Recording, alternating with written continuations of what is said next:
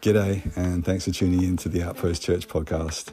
We this week are hosting a discipleship training week, and our focus is on prayer, and we hope that you find this encouraging. God bless you.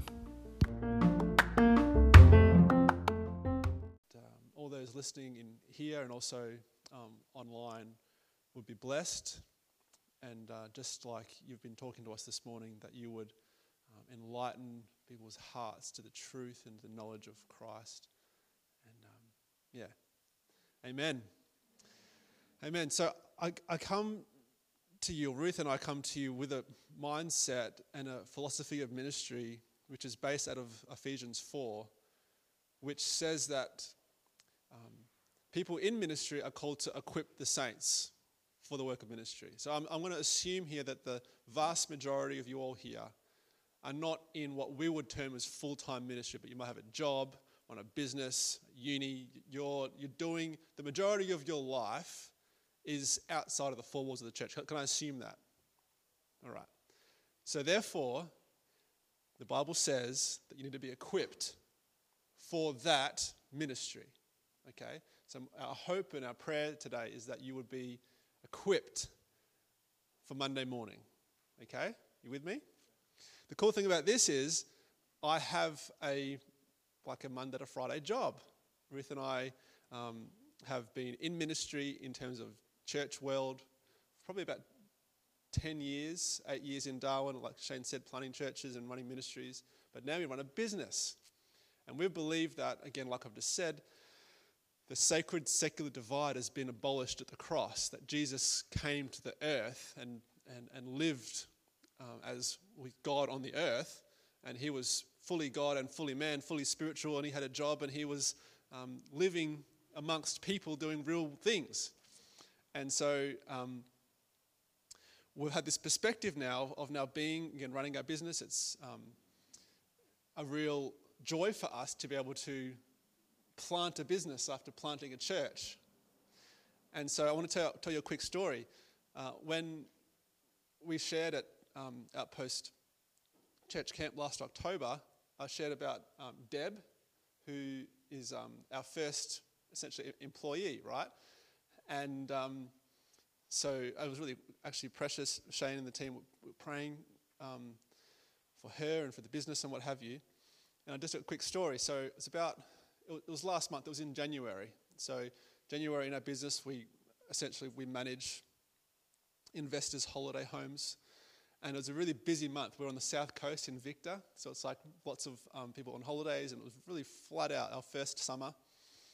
And I was in praying, I was saying, God, I want to be able to involve you more in this business. I want it not just be heady and tasks and things I need to do, and you can get really heady in business because you're kind of thinking practically and trying to fix problems. But God, I want to involve you in my day. So I'm waiting on God in the morning. And I felt the Holy Spirit say really clearly, as an impression in my heart, buy Deb flowers. And I'm like, and then you see, it comes, I'm not sure if you can relate. And then there's the rational response. It's like, oh, it's weird, just like buying her flowers, she's like, old enough to be my mum, is that a little bit weird? I'm just like, and I literally, then I got out of the word, I rationalized myself out of it, I'm like, no, I'll just leave it. Back to my work in my shed where I work, and this thought, this impression, like a feeling came to me. I'm like, I need to buy Deb flowers. And I'm like, oh, and I'm like, I got out of it again, and I'm like, no, it'll just be too weird. Anyway, the third time, I'm like, man, I can't shake this thing. Rang up Victor Harbour Florist, it was in the afternoon. The delivery time had cut off. I got some prices, and I'm like, oh, nah. And I'm literally toing and froing, but I couldn't shake this. Literally, it was just a feeling. And anyway, so I'm like, blow it. I have to. I prayed this morning for God to lead me, and this is not, I wouldn't think usually just to like buy my staff flowers, right? I'm not that, I'm kind, but I'm not like that kind, right? And anyway, so I ring up the flowers. Hi, it's me again. Here's her address. She's like, okay, well, I can't deliver it today. It'll have to be tomorrow. I'm like, okay, sure. The next day, I'm driving into Adelaide to meet up with some owners, and Deb rings me, and she's in a huge flurry. Some cleaners hadn't rocked up, like guests had arrived. It's just a really bad day in the industry, right? Stressing, just like in a flurry. And I was able to help her, walk through it. And I knew in that moment, this, like, all the stuff that was going on, it'd be like after a really busy period, this would be the one day, like the hardest day of the month, in the busiest time of the year. And I'm driving into Adelaide, right? And I'm like, as I'm thinking about it, I'm like, oh my gosh, the flowers. They're going to arrive tonight, right? So she gets home from like working a massive day. I'm in Adelaide. She's managing stuff. All good? And she gets home to this big bouquet of flowers on her front doorstep with like a thoughtful note.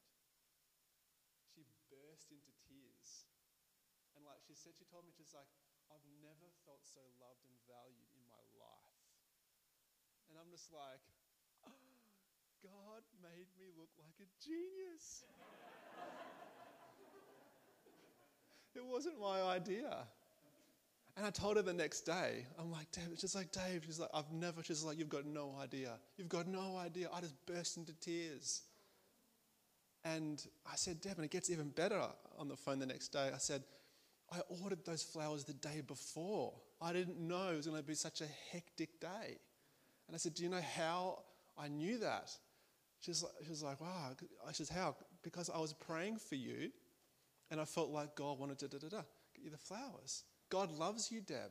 And she's like, oh, I don't know who you are, whatever your psychic powers are, it's working. So our first employee thinks that Ruth and I are psychics. God's got Deb's number. When you hear God's voice and you apply it, it's like there's this injection of the kingdom and then it produces life. Even practically, like from a business perspective. If I was to quantify the level of buy-in to our business that Deb has because of that act of love birthed by the Spirit, she's just like, she works so hard. She's got commitment. She's got buy-in. Why? Because there's this kingdom element which comes by walking with God. So first, I wanted to, that's kind of like the introduction. When you hear God's voice for your life, whether it's at family, university, whatever it is, you're injecting the kingdom into that sphere of influence. It's really important. I was talking with Alex before, like we can't just live by the principles of the scriptures. That's great. But if you live empowered by the Spirit through the scriptures, the scriptures become dynamic. There's no scripture that says, in the book of whatever, verse 14, buy Deb flowers on this day. No, I know it's the voice of God because God says that love looks like something. But it was the Spirit, it's hearing God that creates the environment for the power of God, the love of God to manifest. So Ruth and I are going to be talking today and going on a journey together about hearing God's voice. Hearing God's voice. Prayer. Hearing God. It's funny, isn't it? We talk about prayer and oftentimes we think prayer is like us talking to God. But it's just as much hearing from God. I don't want to be that friend. I'm not sure if you have that friend. It's like you go for a catch up and you just get caught up. Talk, and you're listening and you love it. But I don't want to be that friend to God. You know what I mean? Have you experienced that before? Maybe you've spoken to someone who you really love. Maybe you're like a mentor or even a celebrity and you want to see them after the concert and you just talk, or you watch someone just talk, and it's like, they're the genius. You should be listening to them, right? They've got all the solutions. God is a genius. So we want to be able to orientate you and us to be able to hear the voice of God today.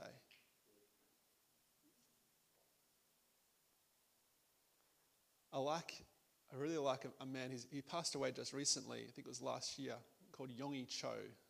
He pastored the largest church in the world, I think it still is, in South Korea. It's a really funny story.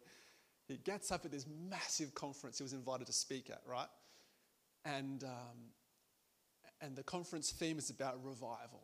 How to see revival. They're seeing like revival in South Korea for all these years. And he gets up to the pulpit after this long and honouring introduction. Pastor Yonggi Cho, he gets up and he said, I've been asked to speak on revival, how to see revival in your church, in your life. Revival is simple, he says. Pray and obey. Puts the microphone down and then goes and sits down. And the pastor's like, that's not a sermon. It's like, we're at this conference. You need to you can't just say 2 words, pray, obey, and then leave. He gets back up again. He goes, I'm sorry. So you want me to complicate it some more, do you?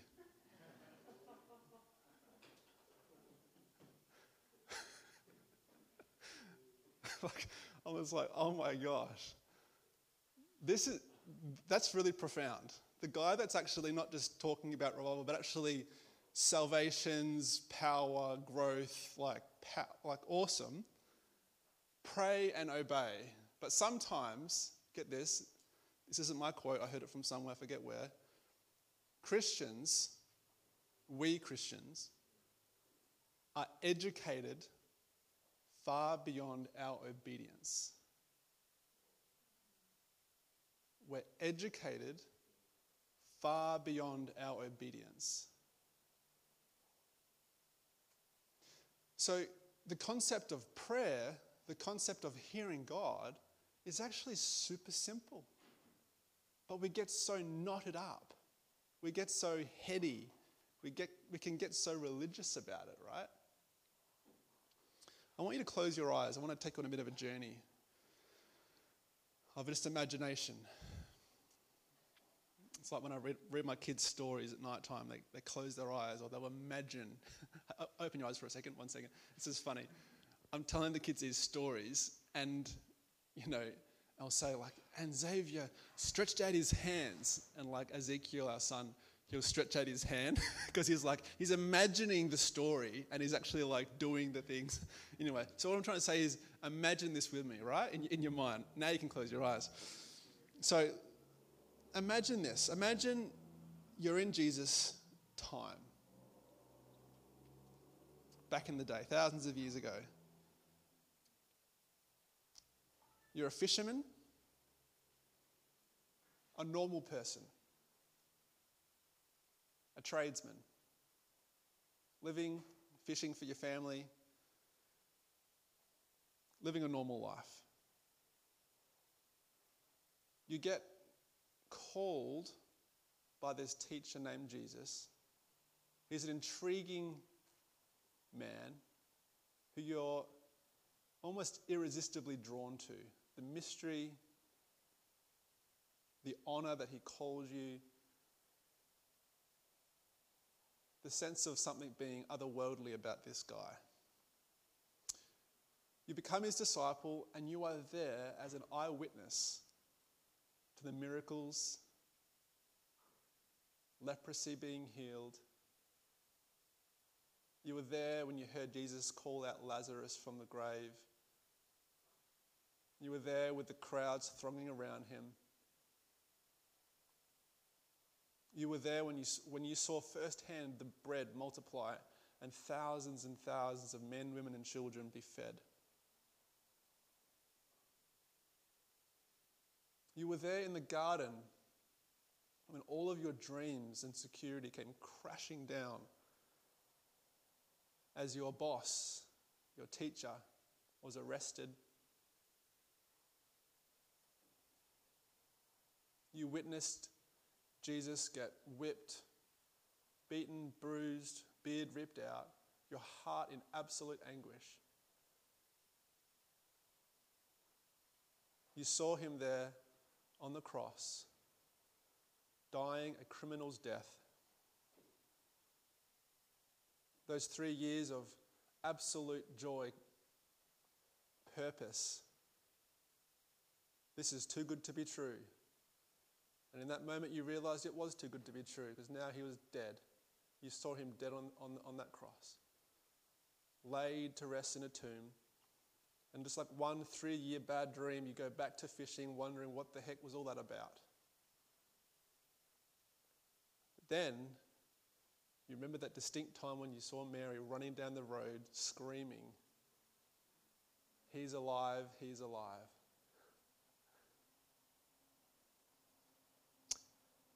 Then you see him with your own eyes. You feel the holes in his side, in his fingers, in his wrists.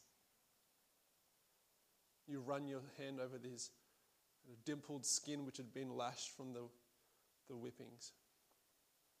Jesus is alive. The mystery has been revealed. He is the Messiah. You were there for 40 days with him as you spoke about the kingdom.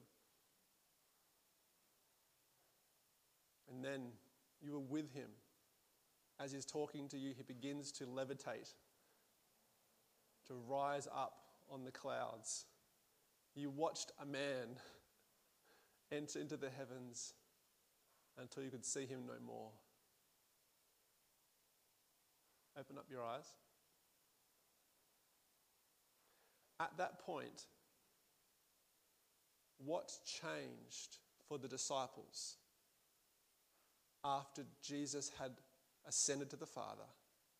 What had changed in terms of their relationship with Jesus? He'd just left the earth. What had changed? Had anything changed? I would think they'd be resentful. Why are you going away? Possibly. In that moment, possibly. He did tell them that they wouldn't leave them as orphans, but I'm sure they were like, our master's leaving us. But in terms of their relationship with him, in terms of, it wasn't like he had died. I would propose to you that in terms of their relationship, the only transition that had taken place was going from a face-to-face relationship where you can talk person to person to a phone call relationship where you can talk over the phone. You just couldn't see them in person.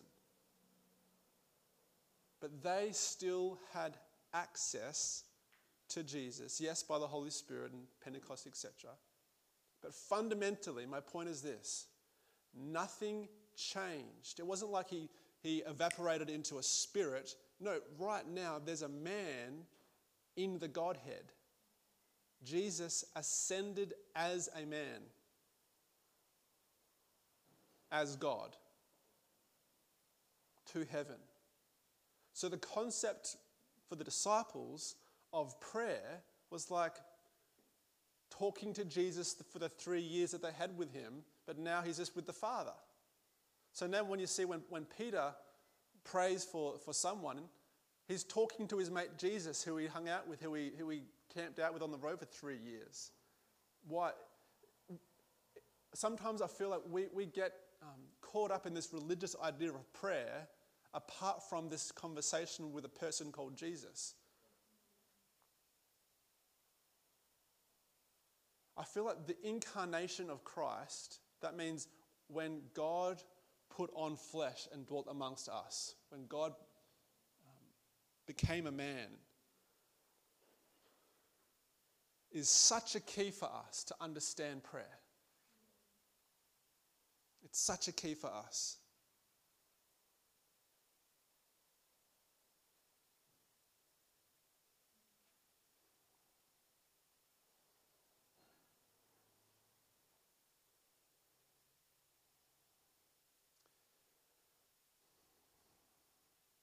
So why is the incarnation important for our prayer life? Okay. Point number 1. Now we can relate to God and see him clearly. This is really important. Colossians 1:15 says, "He is the image of the invisible God, the firstborn of all creation."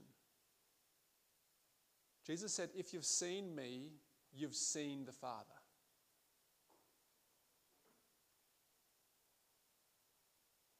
Hebrews chapter 1 talks about how in times past God spoke through the prophets, but in these last days he's spoken through his Son.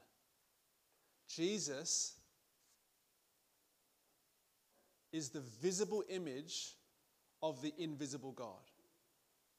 There's so many ideas about what God's like, particularly in the Old Testament. It's like looking through a stained glass window. You're kind of like, I can see the outline of something, but I can't quite see its substance. The Bible says that the substance belongs to Christ. Okay? This is important because we can relate to a human.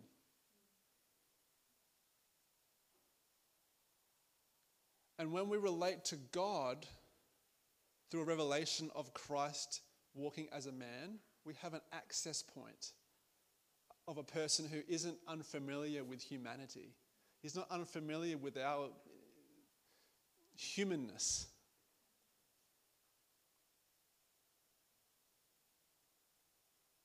Jesus becomes one of us. He bridges the gap.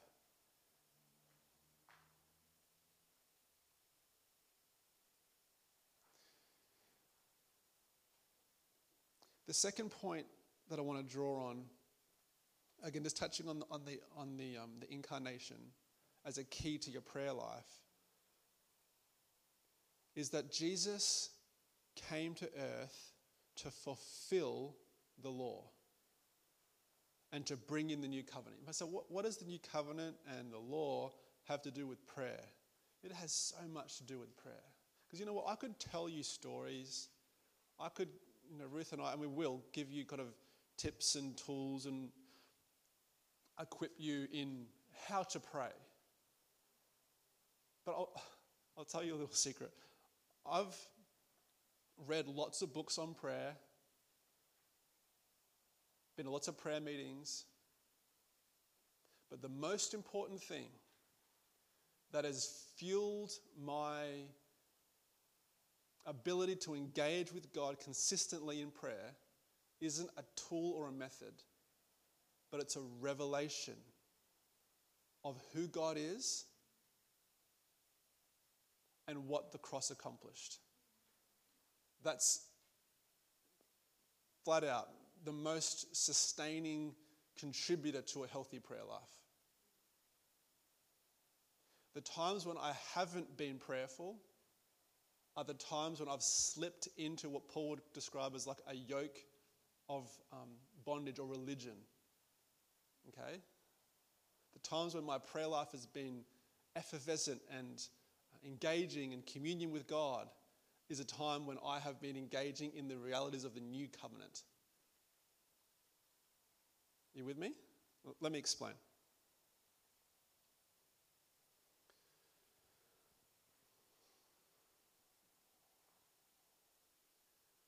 The old covenant was put in place in terms of the law, the Ten Commandments, Mount Sinai, Moses. The Bible teaches us that the law has a role to expose the sin in our life. Okay? It tells us that we don't measure up to God's standard. Let me illustrate. A father is driving with his son through the Swiss Alps in summertime. And the son says to the dad, "Dad, look, those sheep, the wool is so bright, it is so fresh, the wool is so white." "Yes, son," the father says, "it is quite white." After their time in summer they're driving back through wintertime and the Alps are all now covered in snow. The son says to the father, "Look, Dad, those sheep are different to the last sheep. Their wool is actually quite a browny kind of like white colour." And the father says, "Well, actually, son, it's the same sheep. It's just being compared to the white snow on the freshly fallen snow on the mountain." The point is, the law reveals God's righteousness and our inability to live up to that. Okay? The purpose of the law is to tell us that we are sinners. We need salvation. We need to get born again. But the Bible says that the law is perfect and the law is good if you use it lawfully. All right. The purpose of the law is to reveal that you and me, we need a Savior. We need Jesus to set us free from the issue of sin in our lives. Okay? That's important. Once you get born again, Jesus says you're not under law, but under grace. Romans 6, he says, sin will have no dominion over you because you're not under law, you're under grace. You're under a new covenant. Do you get this? You're not under the law anymore if you are in Christ. Now, this is really important. This was me for years. You're either living in rebellion, it's unbeliever, living in sin, or living in religion, which is under the law, or you're living as a son. Unbeliever, rebellion, religion, which is like the older brother and the prodigal son, or you're living in the sonship revelation. So for me, I was living for years as the religious older brother, living in religion, living as a Christian, but with an old covenant law mindset. Okay? What does that look like? When the teachers said to Jesus, "Jesus, what is the greatest of all the law, the old covenant? What's the greatest of all the old covenant?" What did he say? Remember?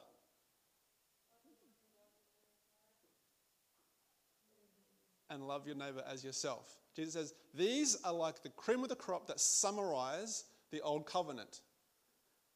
Is it still in the old covenant? Yes, it is. Think about it. Who is the focus on? You shall love the Lord your God with all your heart, with all your strength, with all your soul, with all your might. You shall love your neighbor as you love yourself. The focus is still on me and my ability, isn't it? It still begins with me. Now the problem with that is me. I'm the problem with that. I have an inability to reach God's righteous standard through my own abilities. Okay? You still fall short. This was me for years, guys. I'd pray for like a week, and I'm like praying, and I'm like, this is awesome. Going to the prayer meeting, right? And I'm like, and I build on the momentum of that, and then I'm like, maybe get discouraged, or I might slip up and sin, and I'm down again, and I'm like beating myself up again, and then I'm up again, and I'm like, I've got to go to a conference, or go to, discipleship training week, and I'm like, oh, I'm up again, and I'm down again, and on this roller coaster ride with the central theme of me and my ability. It's tiring. It's tiring. And you get really zealous, and then you slip up, or then you get distracted, or then there's this girl, there's this boy, and then there's whatever, because you are still at the center. But Jesus didn't come to rebrand the old covenant. He came to fulfill it and bring in the new covenant. With the new covenant, there must be a new law. So what's the new law for the new covenant? John 13 and verse 34, Jesus says, "A new commandment I give you, just as I have loved you, love one another."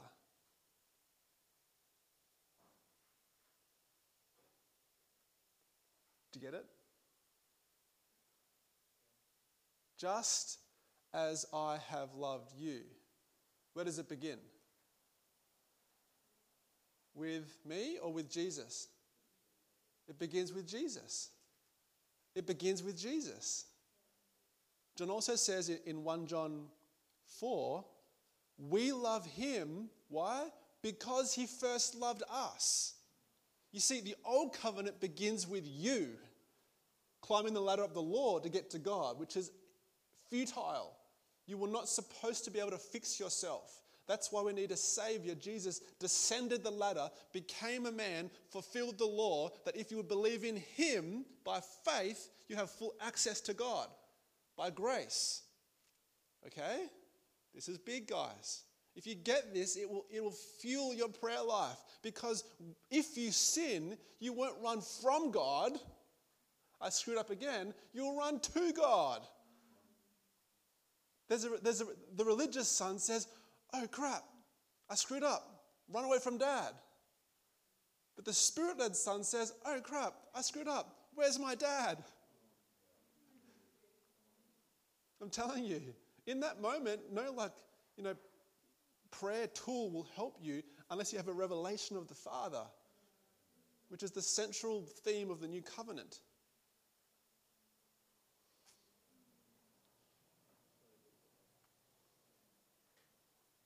This has changed my life, guys.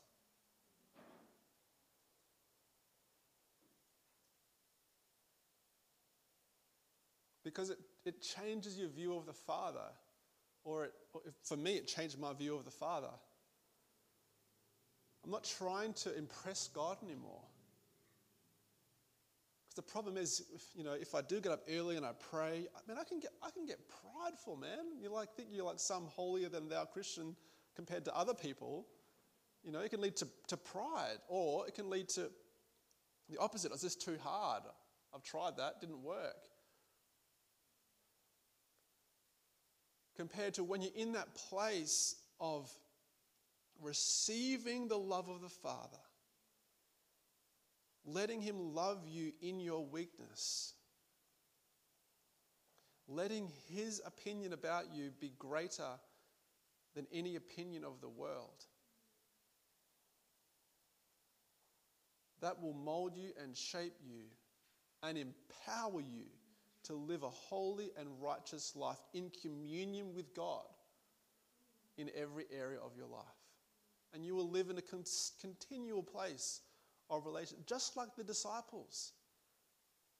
Like I shared before, you wouldn't have to sit down with Peter and say, Peter,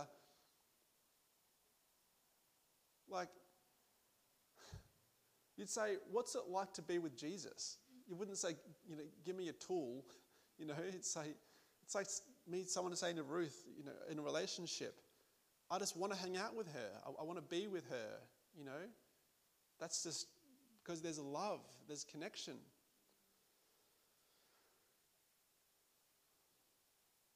You go from, I should read my Bible, I should pray, I should put into practice what I learned at DTW, I should give at church. The motivation's right, but the application is wrong. You want more of God, but the way that you get there isn't through your own ability. You stop.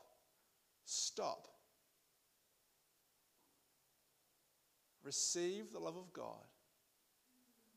Become aware of your acceptance. The only thing that fully satisfies God and his righteous requirement is his Son. When you put your faith in him,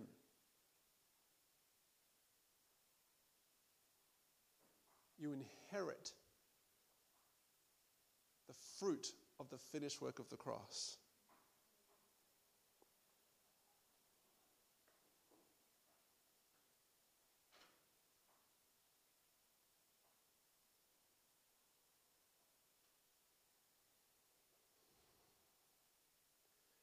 I want to just pause for a moment just to get some application in here.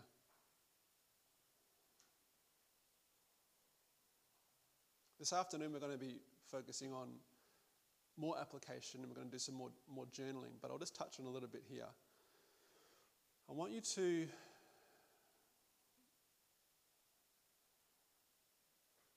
use your notepads or your phones, whatever you're using.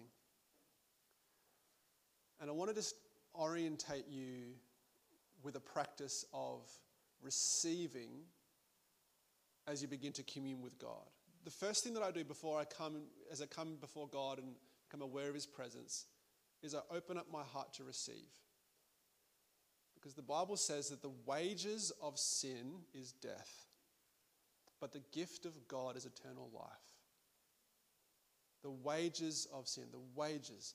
How do you get a wage? You work. You work. So the whole ecosystem of sin, the ecosystem of religion is about you doing something, right? I'm not talking about good works. That's a different thing. That comes from a place of acceptance, and then you want to do it from a good motivation. The wages of sin is death, but the gift of God is eternal life. How do you receive a gift? Well, you receive it, don't you? It's kind of a silly question. The gift of God has to be received. So the posture of your heart coming before God must be one of humility, saying, God, I receive your love. Right? You cannot give what you first have not received. The prerequisite of the command of the new covenant is just as I have loved you. Does that make sense? I've shared this before. Maybe even shared it at church camp, I forget. But a few times I've shared it. If I said to Ruth, I can pick on you because I'm married to you. Hey Ruth, you know that poem I shared this morning with you in the car on the way up here? Can you just quote that poem that I was sharing with you, please? No, I can't. You can't? Babe, I thought you loved me. I was sharing my heart with you, intimate, my journal and my thoughts, and you didn't listen? Oh my gosh, how embarrassing. If you love me, you'd obey my commands. Tell the poem, Ruth. Oh no. Now, is that fair for me to do that with Ruth if I didn't first give her the poem? I didn't give her the poem. I didn't tell her the poem. So listen to this. Listen. I'm asking her to do something that I haven't given her the ability to do. Okay? You cannot live in the new covenant unless you have received the love of God. Just as I have loved you, says Jesus, love one another. Love one another, just as I've loved you. You must receive the love of God for yourself, and that will orientate you. When you receive the unfiltered, overwhelming love of God, it will compel you to live a life of prayer. So, I want you just to journal, just for literally 2 minutes. And I want you to receive God's love song for you. Now, a little tip. If this is too much for you, write in first person the most encouraging letter to yourself. All right? Just literally encourage yourself. Now, I'm not saying it's going to be the Lord, right? But it very well might be. How do I know that? Because the Holy Spirit is the most encouraging person you will ever meet. He is so encouraging. He's so uplifting. He's so just loving and affirming and uplifting. So I want you to do that. Write. You'd say, Corey, I love you. I'm so proud. You'd write that, right? Receive the love of God, right? Even if you're what would God say? Just literally try and encourage yourself if that freaks you out, right? And I guarantee if it's edifying, uplifting, encouraging, the chances are, even if it's not the words of God, God thinks that about you. Okay? Do that for 2 minutes. Off you go.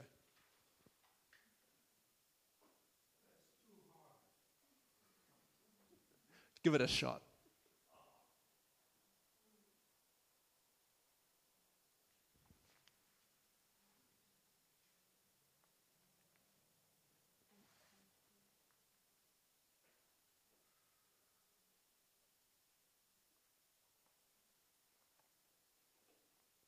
How does the Father think about you?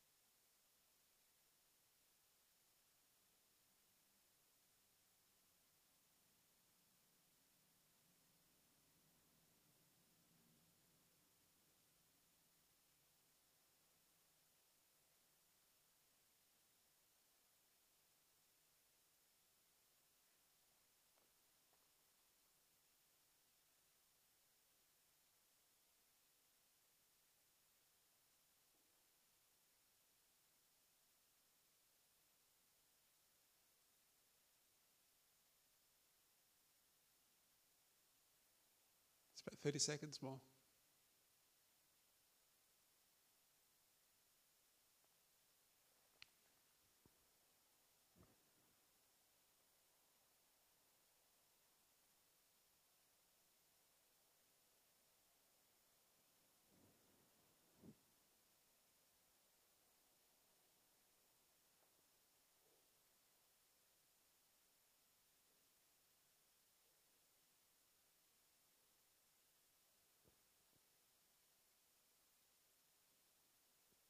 I want you to wrap up there. You can finish off later. But before we continue, I want you just to stop and read what you've written and just mull over it. Just read and reflect on what you've written.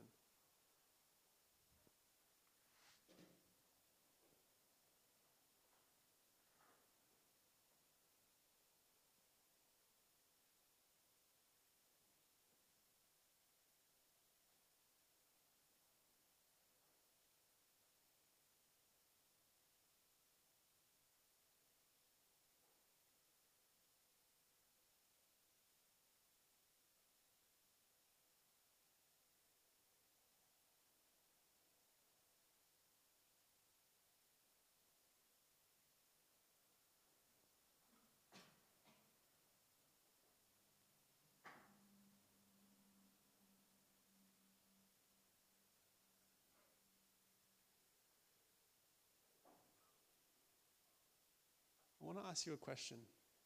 If you can look up, you can continue the activity later on, maybe this afternoon. How easy was that for you to do that? Did it feel uncomfortable or comfortable, or what did it feel like? Writing out that. Did things flow really easily for you? What did you guys think? Easier than you expected? Uh-huh. Did you know that God doesn't just do love, He is love?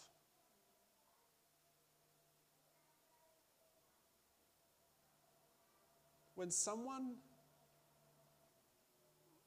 loves you, it feels like something, doesn't it?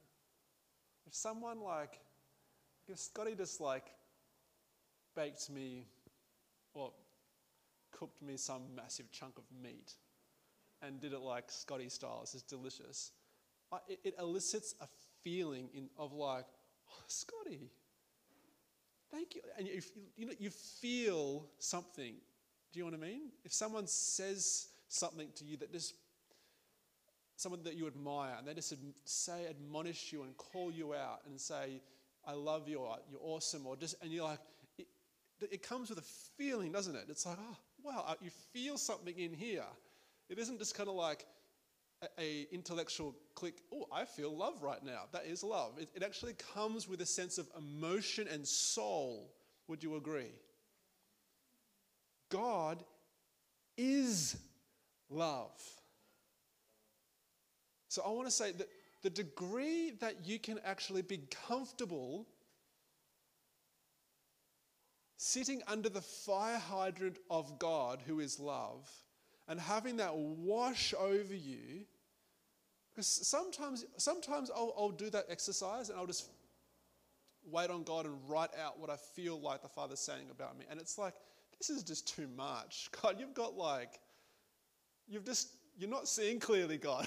Like, do you know what I mean? Like, because it's like, we are so quick, aren't we, to be reminded of our shortcomings, aren't we? The times when we missed it. When God says this, but then you're reminded of that. Can you relate to that? It's like, oh, gee, this is like, oh, really? Guys, God isn't winking at your sin and saying, I don't know. He sent his son, and Jesus died the most horrific death because he hates sin. But he did it while you were still sinning. Why? Because his love isn't connected to your behavior. That's a revelation right there. His love for you isn't connected to your behavior.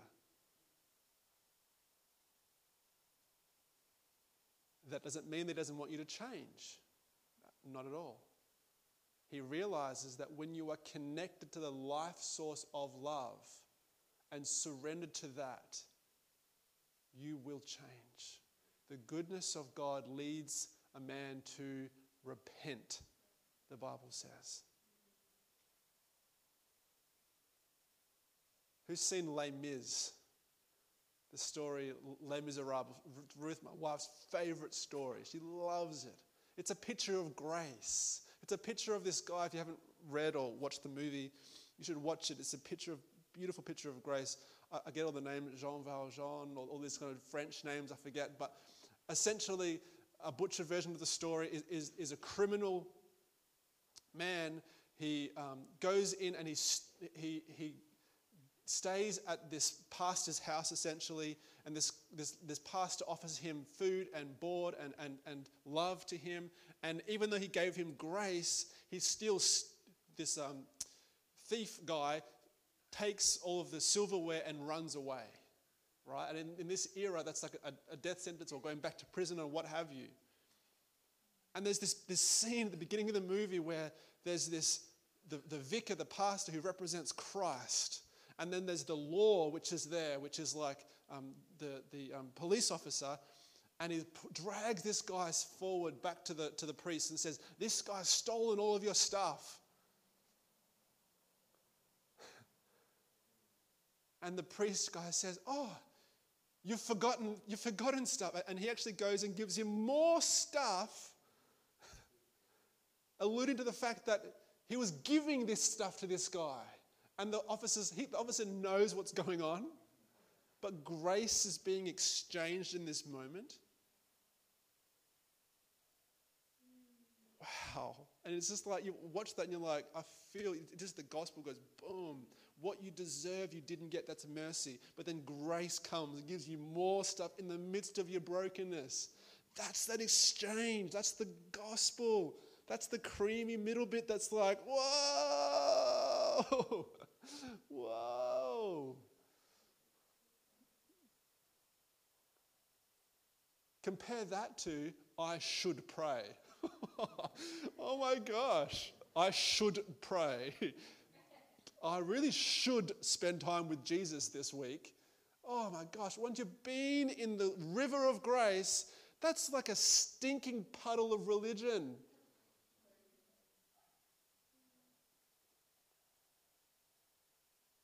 all I did with Deb was for a moment put my heart on Deb with God's heart. And God's like, oh, God knew about her day tomorrow. And I became available just for that one day. Just one day I listened to God. And it's transformed my business. Oh my gosh, why don't I do that every day? Ruth tells me to, but I always kind of like get busy doing stuff, right?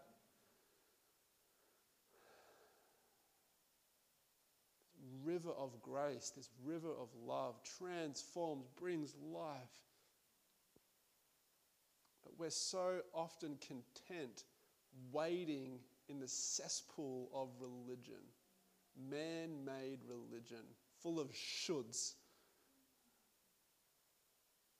rather than looking into the face of Jesus, receiving grace and receiving truth.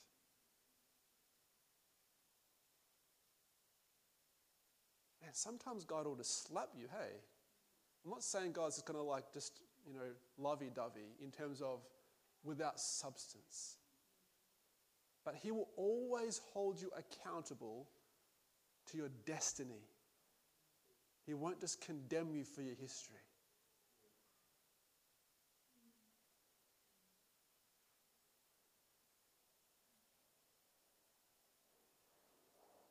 He loves you far too much for you to stay in your sin. But he realizes that the root of your sin is the absence of love.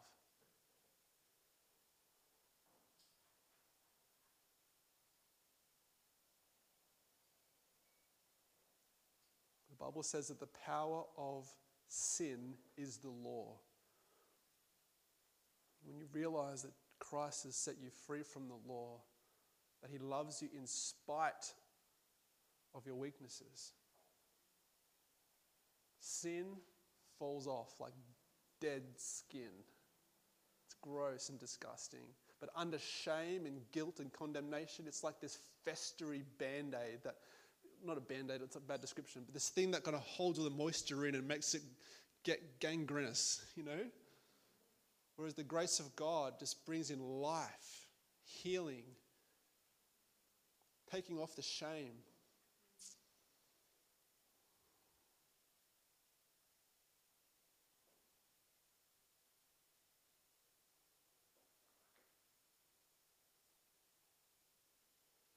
Okay, now I want you to write again, but this time you're going to put your heart in the river of grace and think about someone else. They may be in the room, maybe not be in the room. You don't even have to share this with them. It's not like a trick where it's like, now write what God says about the person next to you and then tell them. No, I'm not going to say that. It could be your mum, you don't even need to share it with them.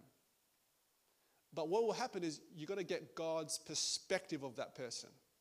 Okay? So ask the Lord, someone, whoever comes into your head essentially, and I want you to ask the question, God, how do you see this person? And then write from the perspective of God to that person. Again, God may say for you to share it. He may say not to share it. He may just give you insights into that person. I'll give you an example. When I started a new job, I was up in Darwin. I was managing a housing and homelessness program. Before I started the job, I got the names. I had 4 people working for me. I was a manager. I had a team of 4 people, 4 girls. And I remember before I knew all the ins and outs of their personalities and how they work, I waited on God and I wrote a paragraph into each of what I felt like the Lord says about them. You know what? That guided me into how to manage them, how to love them well. Even with Deb, God's given me, I haven't told her this, I won't even share this with you, it's personal, but God's shown me in terms of the way that he sees her, how she best receives love.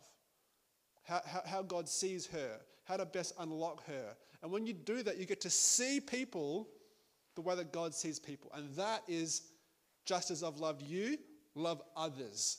New covenant key, right? So do that. Think of someone and write how you feel or how God feels about them. Yeah? Give you 2 minutes.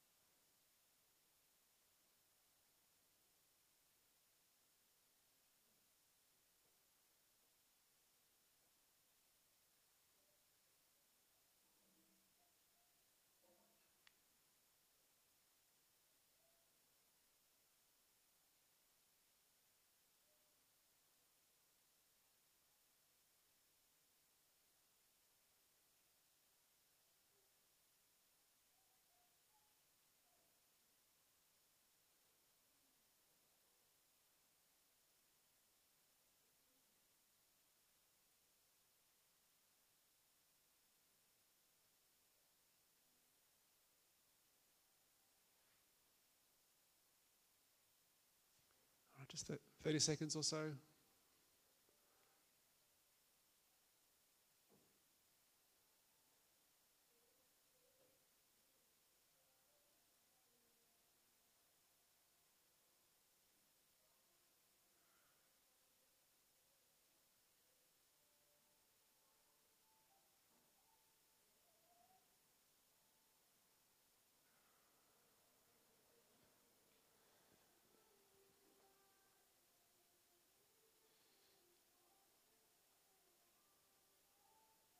All right, well, hold it there. Christian community, healthy Christian community, is a community where people see each other as Christ sees them. You know that you can do this exact process to that person who really rubs up against you at work or maybe at home, church, wherever.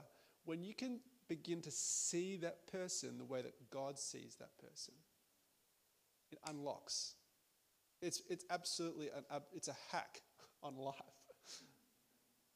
I think it was Philip Yancey or someone smart preacher tells the story of father in I think it was a bus or a train. You might have heard the story.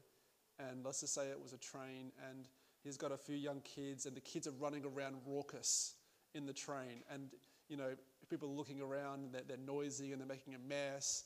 And there's kind of this, like, collective frustration in the carriage for this father who's just staring out the window, kind of dazed, and his kids are, like, out of control.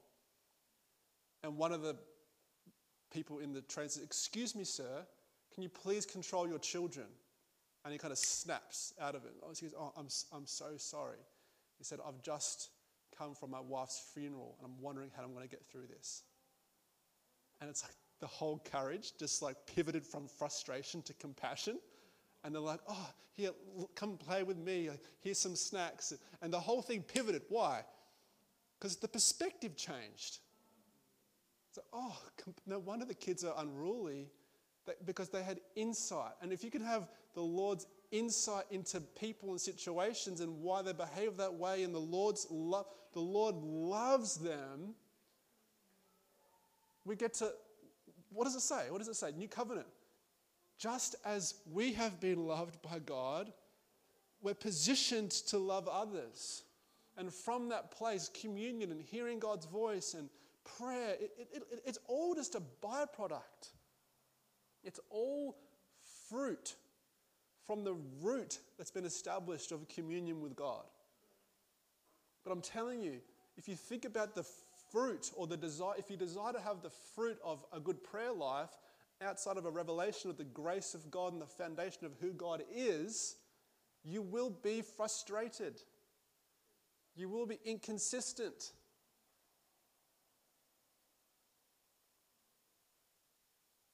So now for me, I tell you, like I can go periods of time without studying the scriptures or praying. And that grieves me because I know that this is life. This is a life source. But now I know how to orientate myself towards the Father in a new covenant mindset. I don't should on myself. I repent. That means change my mind. Say, Father, I'm genuinely sorry for not prioritizing your word, my relation. God, you are the life source for me. I need you, God, and I'm sorry. I repent for not demonstrating that, for not living out that value for me. God, I'm so excited. I know you've got so much for me, Father, and I look forward to hanging out with you this week. I know that you can't wait to share things about my life and family and business, and it's drawing me in from a place of love and acceptance, not condemning me from, oh, gee whiz, I haven't prayed all week. Oh, my gosh, I need to. And then there's this place of distance that I need to claw back, trying to get back to that place. And forgetting that that place is just a perspective of faith. It's powerful. It's really powerful. I want to pray as we close, and then we'll have some morning tea.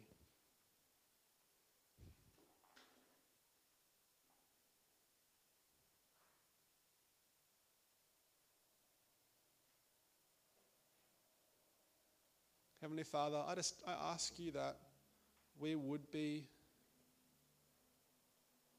a people that know you.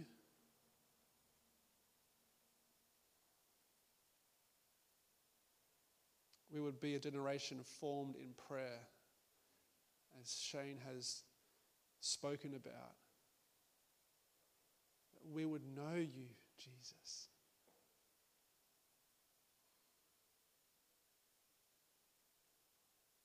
And we wouldn't have our faith in our prayers or our faith in our ability to do anything, but our faith would be in the finished work of the cross. That Jesus, you have declared it is finished. Your grace is sufficient for us. The love of God. And Lord, I pray that just those words, Lord, of love and affirmation from the Father that each person here has written out, I pray that they would, or we would, believe what you have to say about us. That we would be comfortable with love. That vulnerability, that sense of openness, that we'd be comfortable to receive your love, to receive your grace, to receive, Father, from you, the gift of eternal life. Help us to be receivers with a big fat funnel over our heads, to receive the love of God so that we can have something to give to a world so desperately in need of love. In Jesus' name, amen. Amen.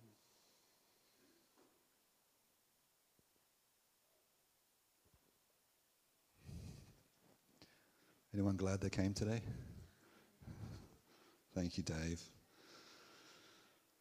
I've got some sheets of paper here. Most of you have got it on your table as well.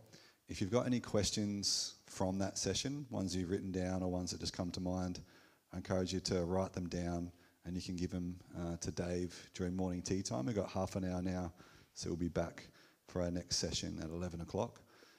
But if you've got questions, we just want to have a bit of a chance to address, at least give a chance to ask those and be able to speak into questions that you have. Oh, what a privilege, hey? Like, what a privilege to know who we are.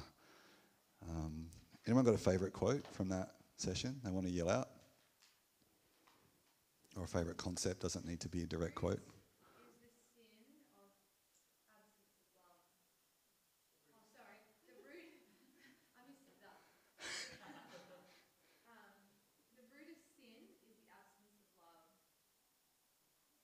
The root of sin is the absence of love. Yeah, wow.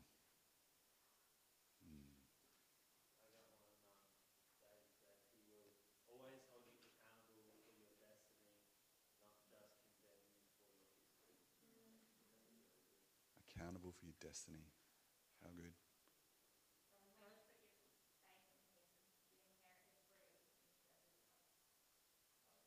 Yeah.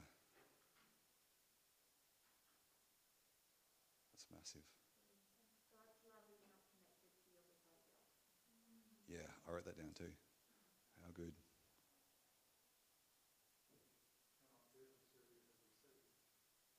Sorry, one more time. Yeah. Amen. Let's receive, hey? So we can give. Yeah.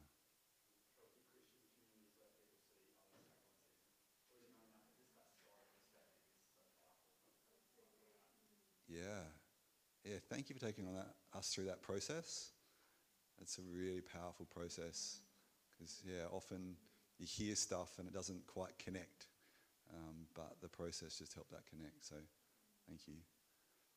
It was something that I remember Andre, who heads up YWAM here, saying a couple of years ago, and he was talking about how you can, run the opposite direction to God. It's like I'm going headlong, and you've made that decision to run away.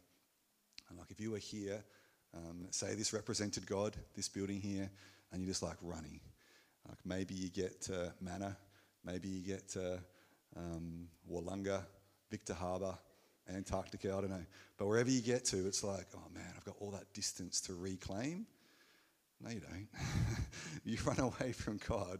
Like, draw near to God and he'll draw near to you. You don't need to bridge that gap. And you were hitting that up at the end. Like, we don't need to bridge whatever gap we feel like we've created between us and God. Like, you turn to him and, oh, wow, you're right there. It's not the prodigal son of having to make that trek from the pigsty back to the family farm. It's just to repent. It's just to turn. And like, oh, wow, you're there. Like, you tracked with me and you're right there. Hallelujah, hey? Let's bask in that.